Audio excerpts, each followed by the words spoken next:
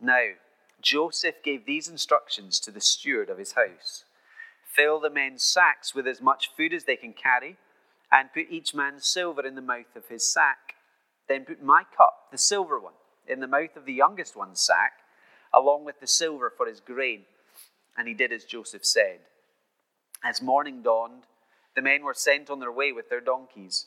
They had not gone far from the city when Joseph said to his steward, "Go after those men at once, and when you catch up with them, say to them, 'Why have you repaid good with evil?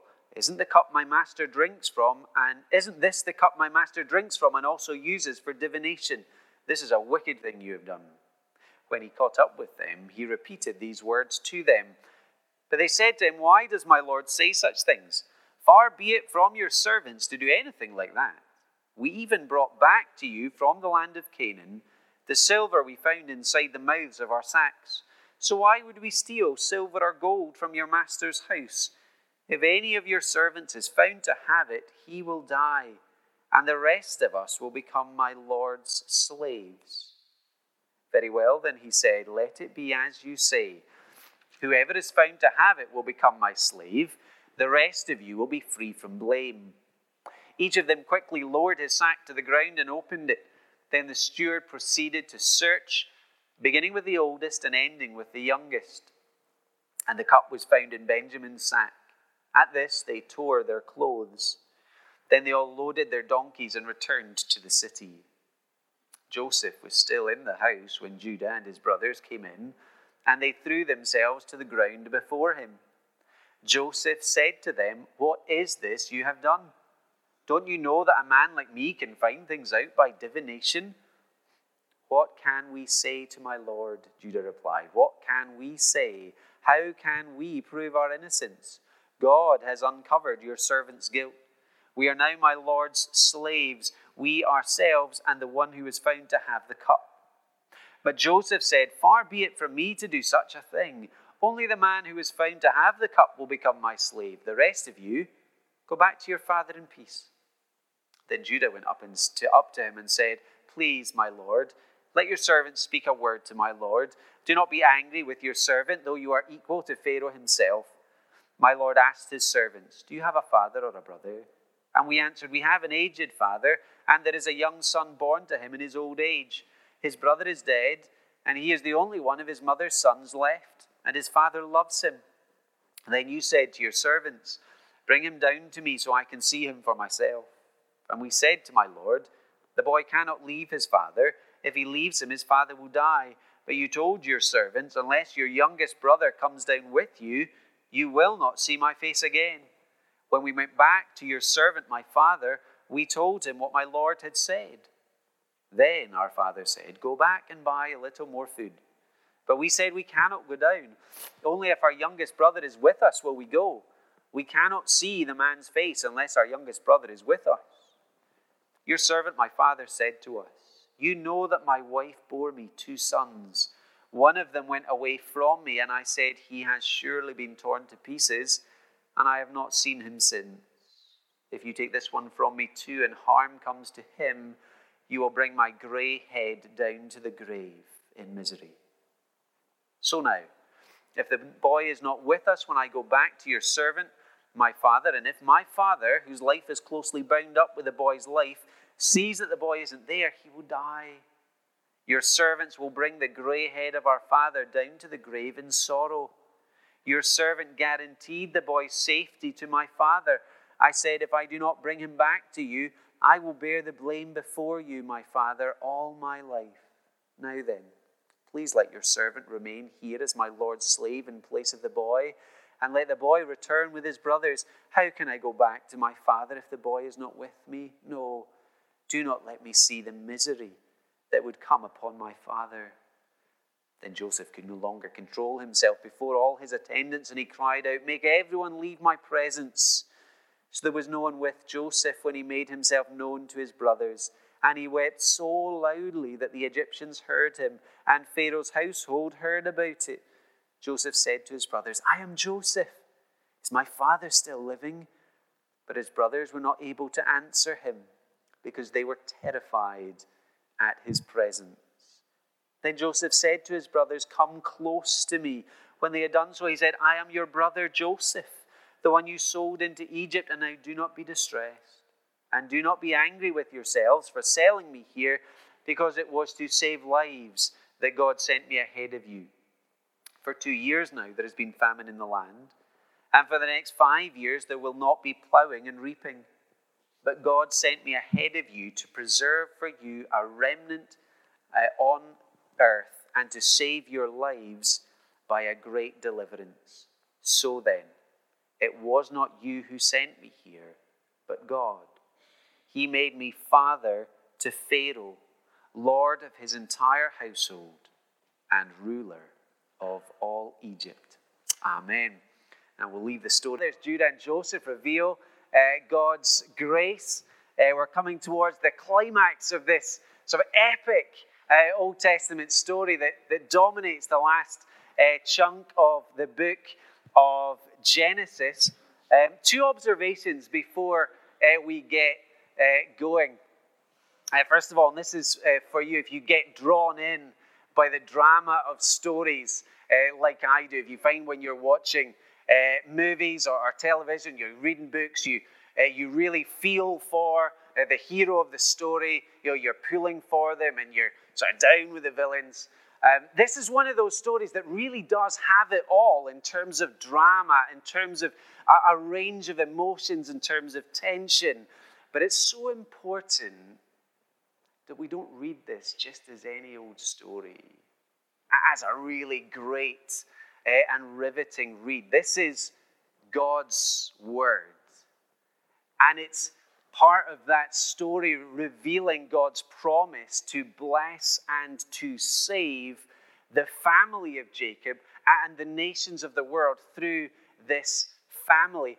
And it's important that we recognize, and I hope we've been seeing it as the weeks go on, that it points powerfully to Jesus. And it points us towards that even bigger salvation story. So we'll try not to read it just as a really exciting story. And one other observation, because this is a story that revolves around family and family drama, one of the things I guess that happens, in real life, we know of other families that have highs and lows, joys and sorrows, and we feel that as people. But we feel it in a sense at a distance. That the joy and the sorrow, it fades more quickly for us than it does for the family that's right at the heart of this story. But one of the things that I want us to do and to try really hard is to place ourselves into the story of Jacob and his sons. Not just to stand on the sidelines and say, well, there's a nice story about that family over there, but rather to recognize that this story includes you and it includes me. Particularly in this section, that we would see ourselves as those who need rescue. That we would see ourselves as those who are being offered grace and peace today. That in a very real sense, we come helpless before our King, the one who has our lives in his hand, and we need his mercy. So that we would make this good story our good news story. So that just as we come towards, in a sense, one of the climaxes of this. But before we get to there, we need to see that tension is still being built. The first 13 verses of chapter 44 are setting the stage because here Joseph is introducing one final test for his brothers. Now, remember, God has raised Joseph up to power. We saw that through the dreams that God sent him, and we also heard it from Joseph's own mouth. For example, chapter 45, verse 8. So then, it was not you who sent me here, but God. He made me father to Pharaoh, lord of his entire household, and over Egypt. So God's given him this position, and as God's agent, he's acting for God. He sets this last test for his brothers. So first couple of verses, the test is set, and we notice that it revolves around Joseph's younger brother, Benjamin. So the sacks of grain are to be filled with silver as they were before, but additionally, the king's special silver cup is to be placed in Benjamin's bag. What does that mean? Benjamin, the brother, is going to find himself in danger. And what will those older brothers do? We see the plan essentially in verse 10 in the words of the servant. Once the servant is caught up with them and they've had their conversation and the cup has been found, or it's about to be found. Verse 10, obviously coming from Joseph, we hear these words. Let it be as you say, whoever is found to have the cup will become my slave. The rest of you will be free from blame. So there's the tension being introduced. This whole test is going to show that Benjamin stands guilty, facing slavery. Those brothers can go free. What are they going to do in that situation? Because they've been there before, haven't they? Sometimes we have that experience where we're placed in a test situation. I guess driving theory tests get us there a little bit, where there's a simulation where a driver is presented with sort of stressful scenarios and how will they cope. Here, Joseph's brothers are being put back into a stressful scenario or a dramatic situation that they've already been in. Takes us all the way back to chapter 37, when they had a brother in distress, Joseph, and they left him down a pit. When they had a chance to do the right thing, but instead they sold Joseph to be a slave and they took the money and ran home. They knew how much their father loved Joseph, but they did not care for their father then. How will they act now, 20 years later? And we get some clues. In verse 7 and verse 9, we see how united they are. Verse 7, far be it from your servants to do anything like that. Verse 9, if any of your servants is found to have it, he will die, and the rest of us will become my Lord's slaves. You see how they're united? They're not all looking out for number one anymore. Now they seem to trust each other as well. Verse 13, as the cup is found in Benjamin's sack, we discover they're not going to take the money and run, though they were entitled to, according to the test. Rather, they feel the misery of Benjamin. They anticipate the misery of their father Jacob, and they stay so that they might defend Benjamin. There has been change. Stop and think just for a moment. The disaster facing the family of Jacob could not be greater at this moment. You've got these brothers who are all away in Egypt while their families and their flocks are away in Canaan with no one to provide for them. They also know that if the situation stays as it is, their father will most likely die of a broken heart. They also know that if the situation doesn't resolve, this is the end of their family clan, and importantly, this is the end of God's promise. God had said he was going to bless them and the world through this family. But if this family comes to an end, then so too does the promise of God. So there is tension here. There is grief here. In verse 13, as we see them tearing their clothes and heading back to the city, they are now emotionally walking in the shoes of Joseph, their brother, some 20 plus years earlier. How does this story at this point connect us with Jesus? And one of the wonderful things that the New Testament tells us, especially the book of Hebrews, that Jesus in love has become our brother. He identifies with us, becomes one of us, sympathizes with us in our grief. We can think about the words of the steward to the brothers in verse 4. When he says to them, he accuses them, why have you repaid good with evil? You apply that to our story. We have received good from God. Every day that we have life, we are receiving good from God. We have received the greatest good in Jesus.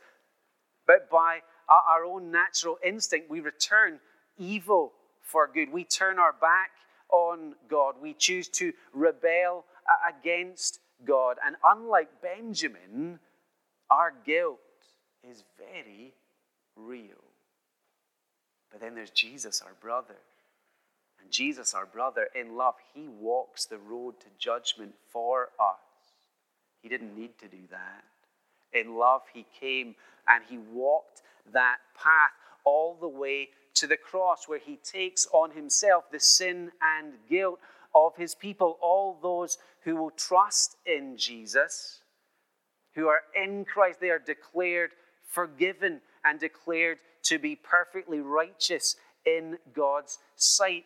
And so we are reminded of the cross as God's greatest good in response to our great evil.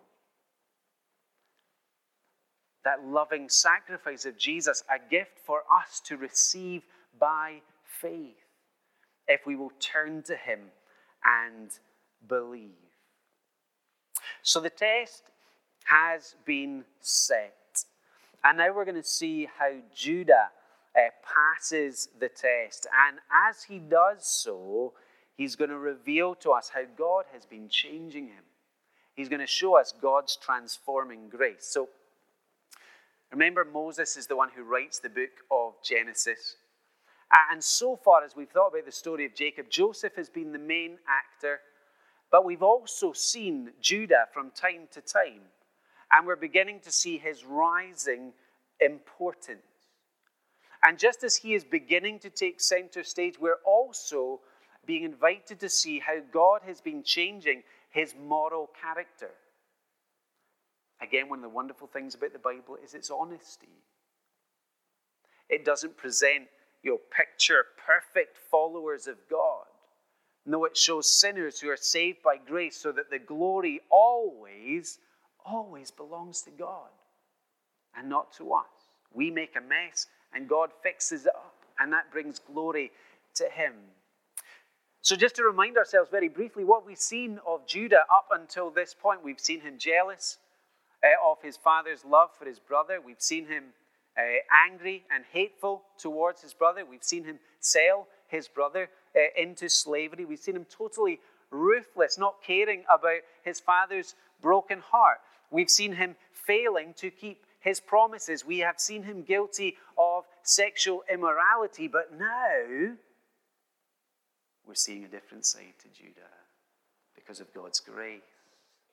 Verse 16, as he begins to talk to Joseph, as he is clearly being seen as the leader among his brothers, do you see the language? Verse 16, what can we say to my Lord? What can we say? How can we prove our innocence? This isn't a man who's out for himself anymore.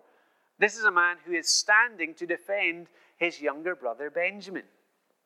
Verse 17, even when Joseph dangles the carrot of freedom, when he says, only the man who is found to have the cup will become my slave, the rest of you go back to your father in peace, he refuses to take that freedom. He refuses to walk away from his brother. And what we have instead, from verse 18 to the end of the chapter, is we have Judah, the leader among the brothers, rehearsing different conversations that took place up until this point. But for our purpose, what I want us to see is how Judah has changed. We see it in verse 30 and 31, where he is now profoundly concerned for his father's heart.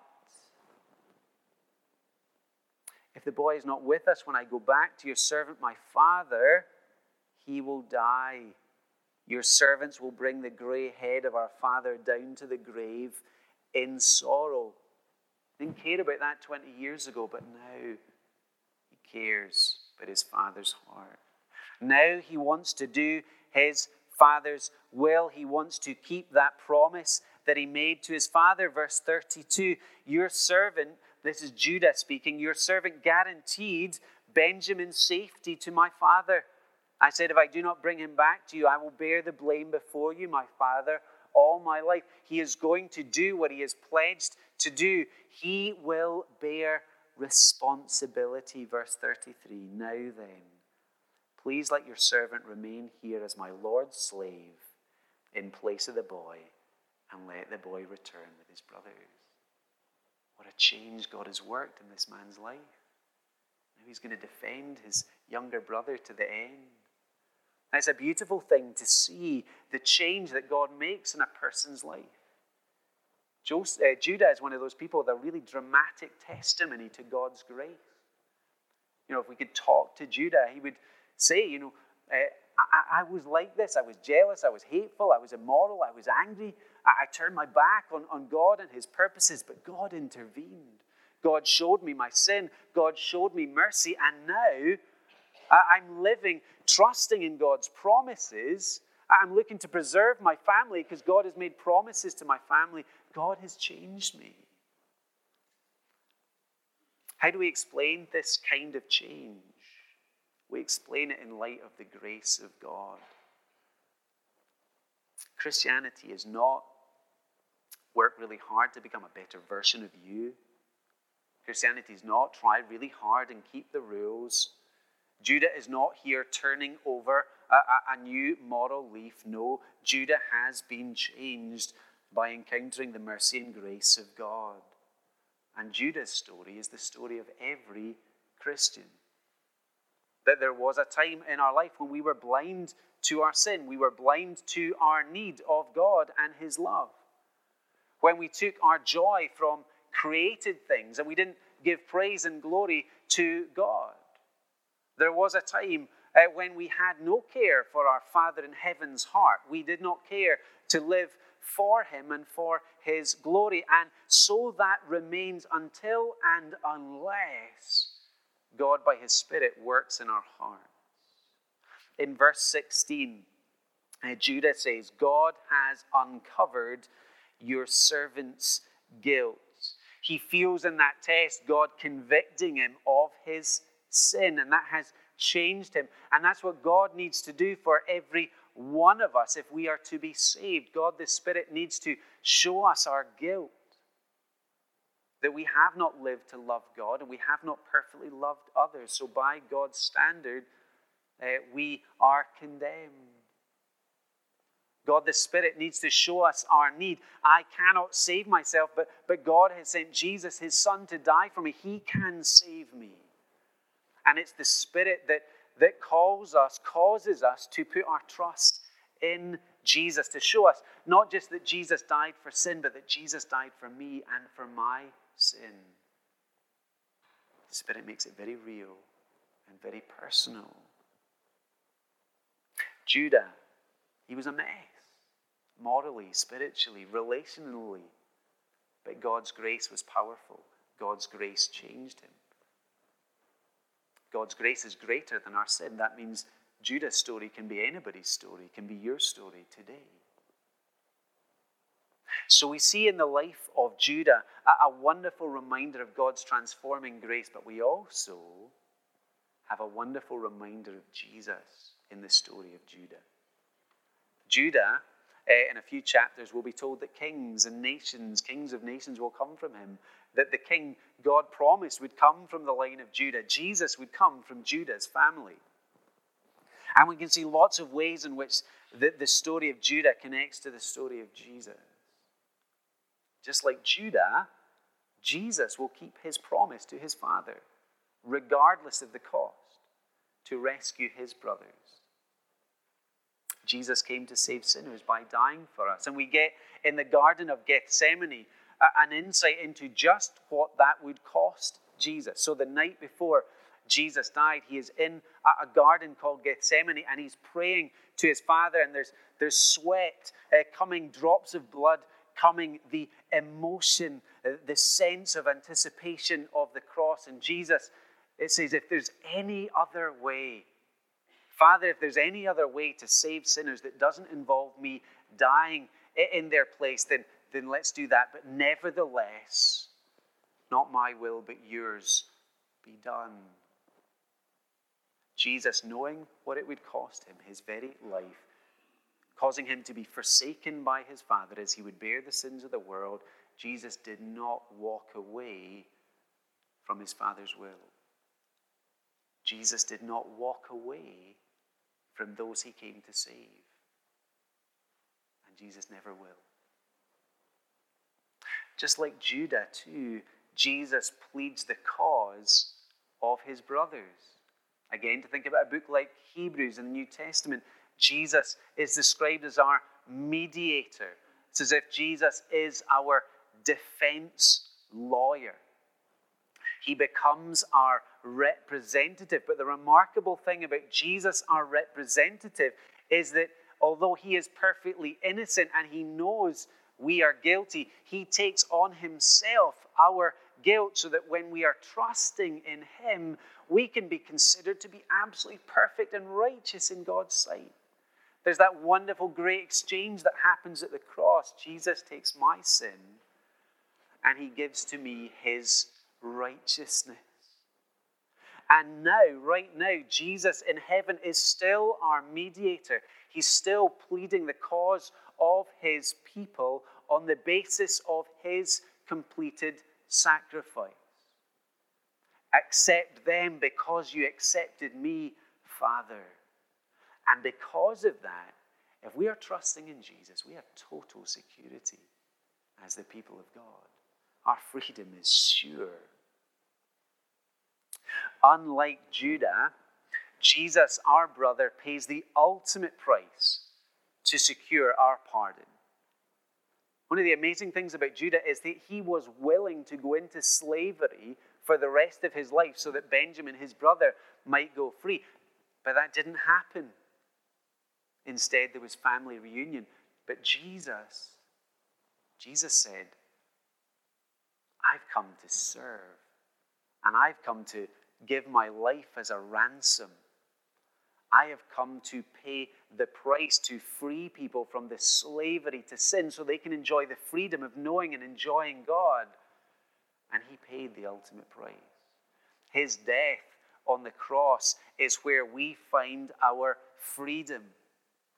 The only way for us to know God, to have peace with God, to enjoy life with God, is because Jesus was willing to pay that price to secure our ransom.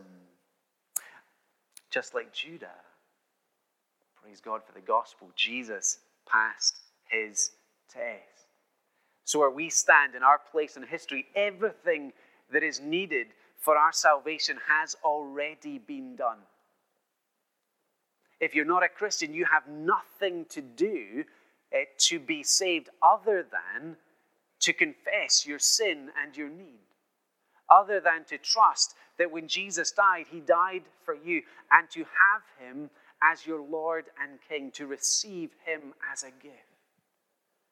And when we do that, then we get to live enjoying the freedom that Jesus came to buy for us. That's good news. That's the story of Judah and how Judah reveals God's grace. Let's also think about Joseph. Now, when Joseph reveals his identity, he's doing more than that. He's also showing them God's saving grace. I wanted to get to chapter 45 so we wouldn't have another cliffhanger moment, but rather we'd get to this point.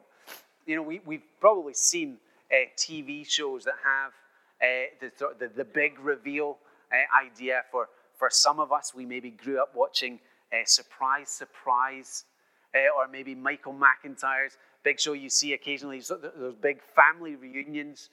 People haven't seen each other for decades perhaps, and they're on different continents, and they're brought back together. You get this wonderful reunion. Everybody loves those, don't they? Some of those stories are really profoundly dramatic, but none of them come close to this amazing family reunion. Just imagine Joseph's emotions for a moment. Imagine his joy. Imagine all that's going on. You know, think about all that he'd suffered. As a teenager, the hate that he'd endured from his brothers, the jealousy, being sold as a slave by your brothers, being thrown into a pit. And then moving from slavery to being a prisoner, falsely accused, and having to be there for 3 years. He has suffered so much in his story. Think about all he had lost and left behind. He'd been living in the land of promise. He was part of a family that God had made great promises to. But again, he's been stripped from that and sent to Egypt. He has gone through a lot. What about his brothers as this reunion happens? How are they feeling? Are they feeling joy? Hooray, our brother's back. Look at verse 3. His brothers were not able to answer him because they were terrified at his presence. Remember, Joseph has been talking through a translator, pretending he didn't know their language. So all of a sudden they're realizing Joseph has heard every conversation, and that's a cause for terror. But now, more importantly, they're also thinking, have we found ourselves the enemy of the second most powerful man in the world? Now we're in the hands of our brother. When he was in our hands, we sold him into slavery. What's he going to do to us now? 2 ways we see grace shining in this reunion. In the words of Joseph. First of all, in verse 4, words of comfort. Joseph said to his brothers, "Come close to me." What is Joseph saying there? He's saying, I am your brother. I am not here as an enemy. I am not against you. I am for you. We've seen it in his story. There is no bitterness in Joseph's life. He has forgiven his brothers. They gave him evil, but now he will return it with good.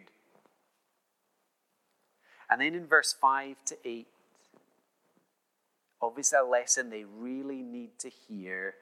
3 times he reveals that this was all part of God's plan. End of verse 5. It was to save lives that God sent me ahead of you.